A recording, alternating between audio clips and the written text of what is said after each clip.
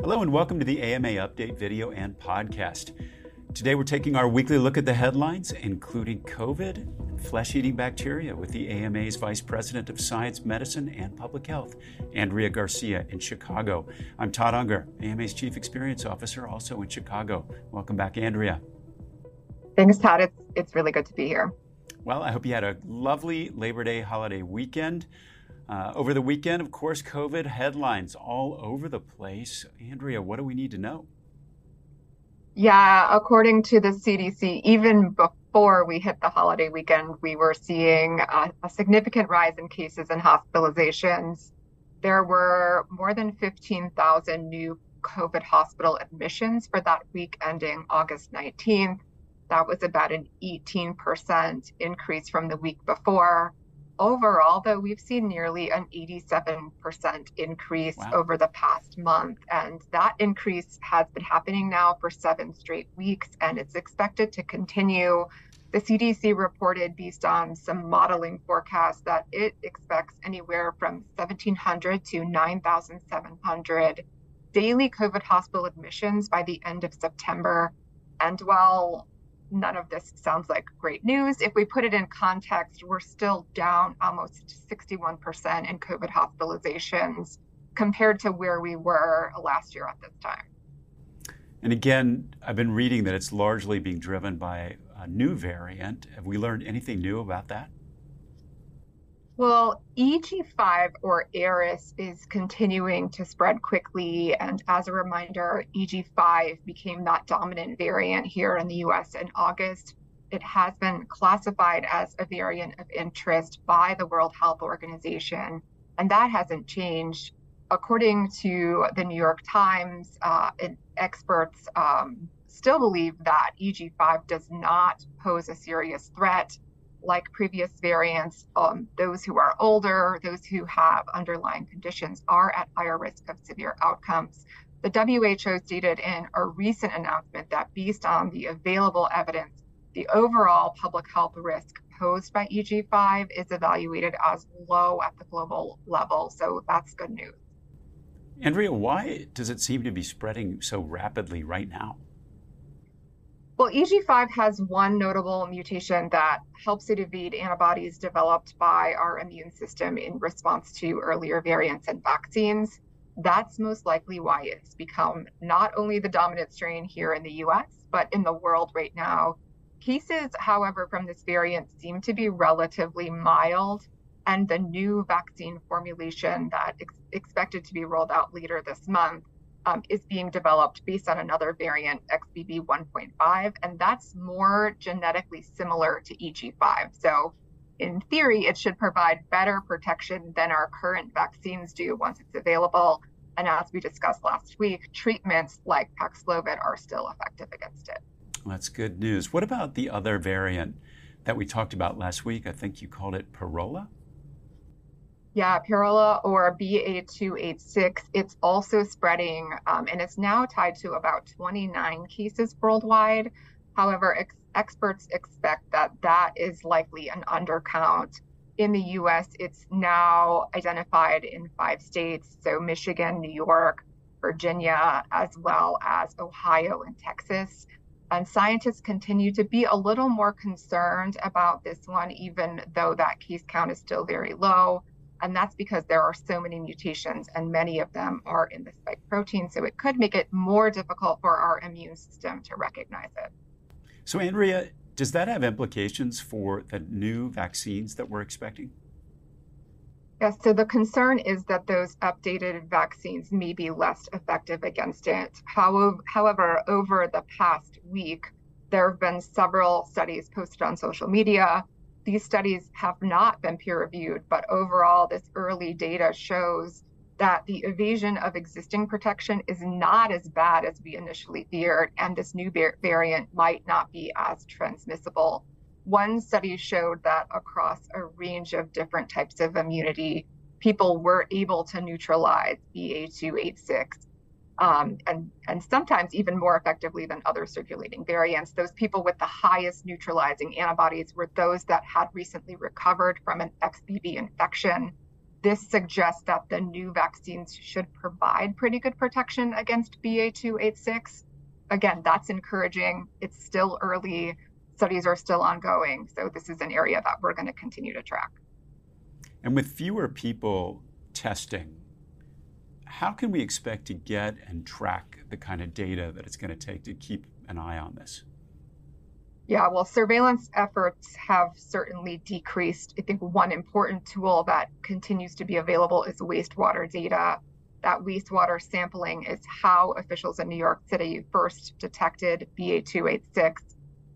Officials said that sample did not come from a local resident, but whenever you find a variant present in wastewater, it means that it's circulating.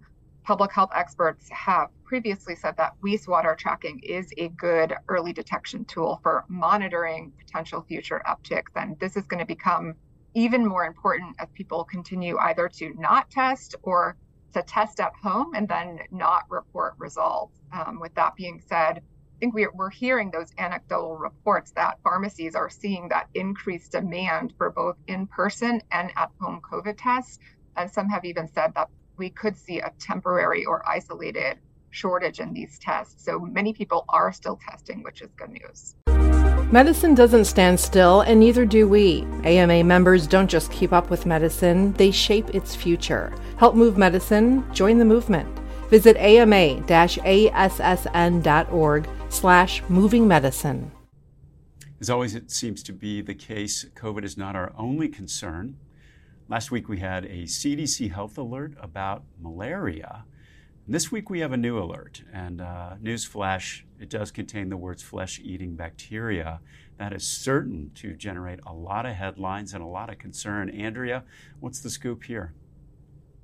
So the CDC issued its latest Health Alert Network, or HAN, advisory on Friday, and that was about a recent report of fatal Vibrio vulnificus infections, including both wound and foodborne infections. Vibrio are bacteria that caused an estimated 80,000 illnesses each year in the US, and about a dozen species of Vibrio are pathogenic to humans.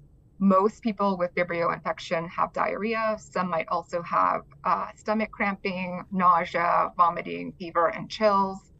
However, the species that is the subject of this particular alert is known to cause life-threatening infections. And these cases are usually the result of being exposed to bacteria in warm coastal waters where it thrives.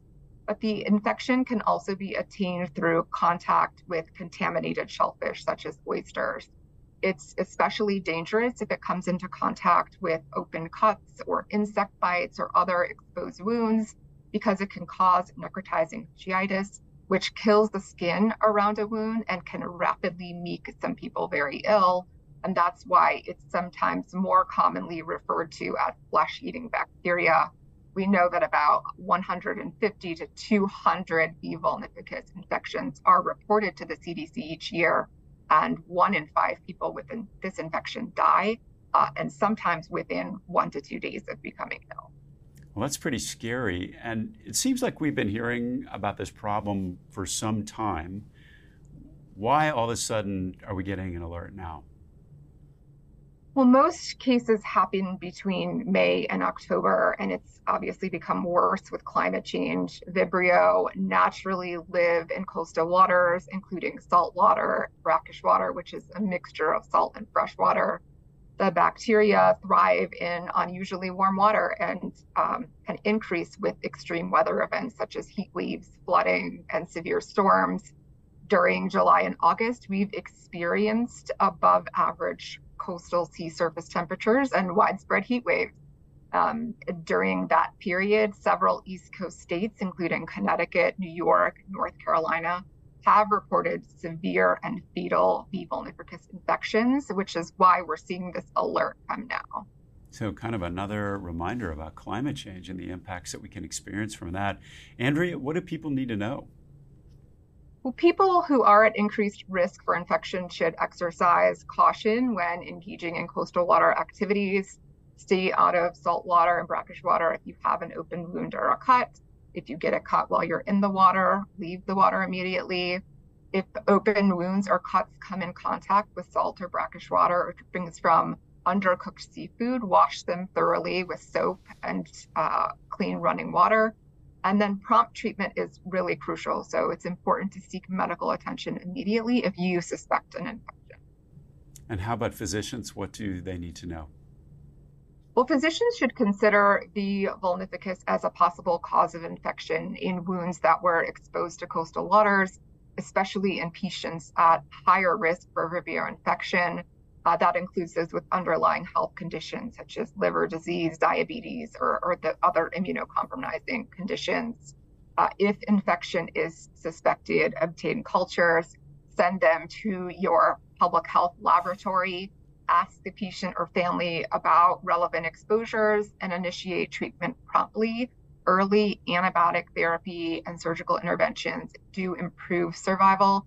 It's important not to wait for consultation with an ID specialist or laboratory confirmation, and just to initiate that treatment.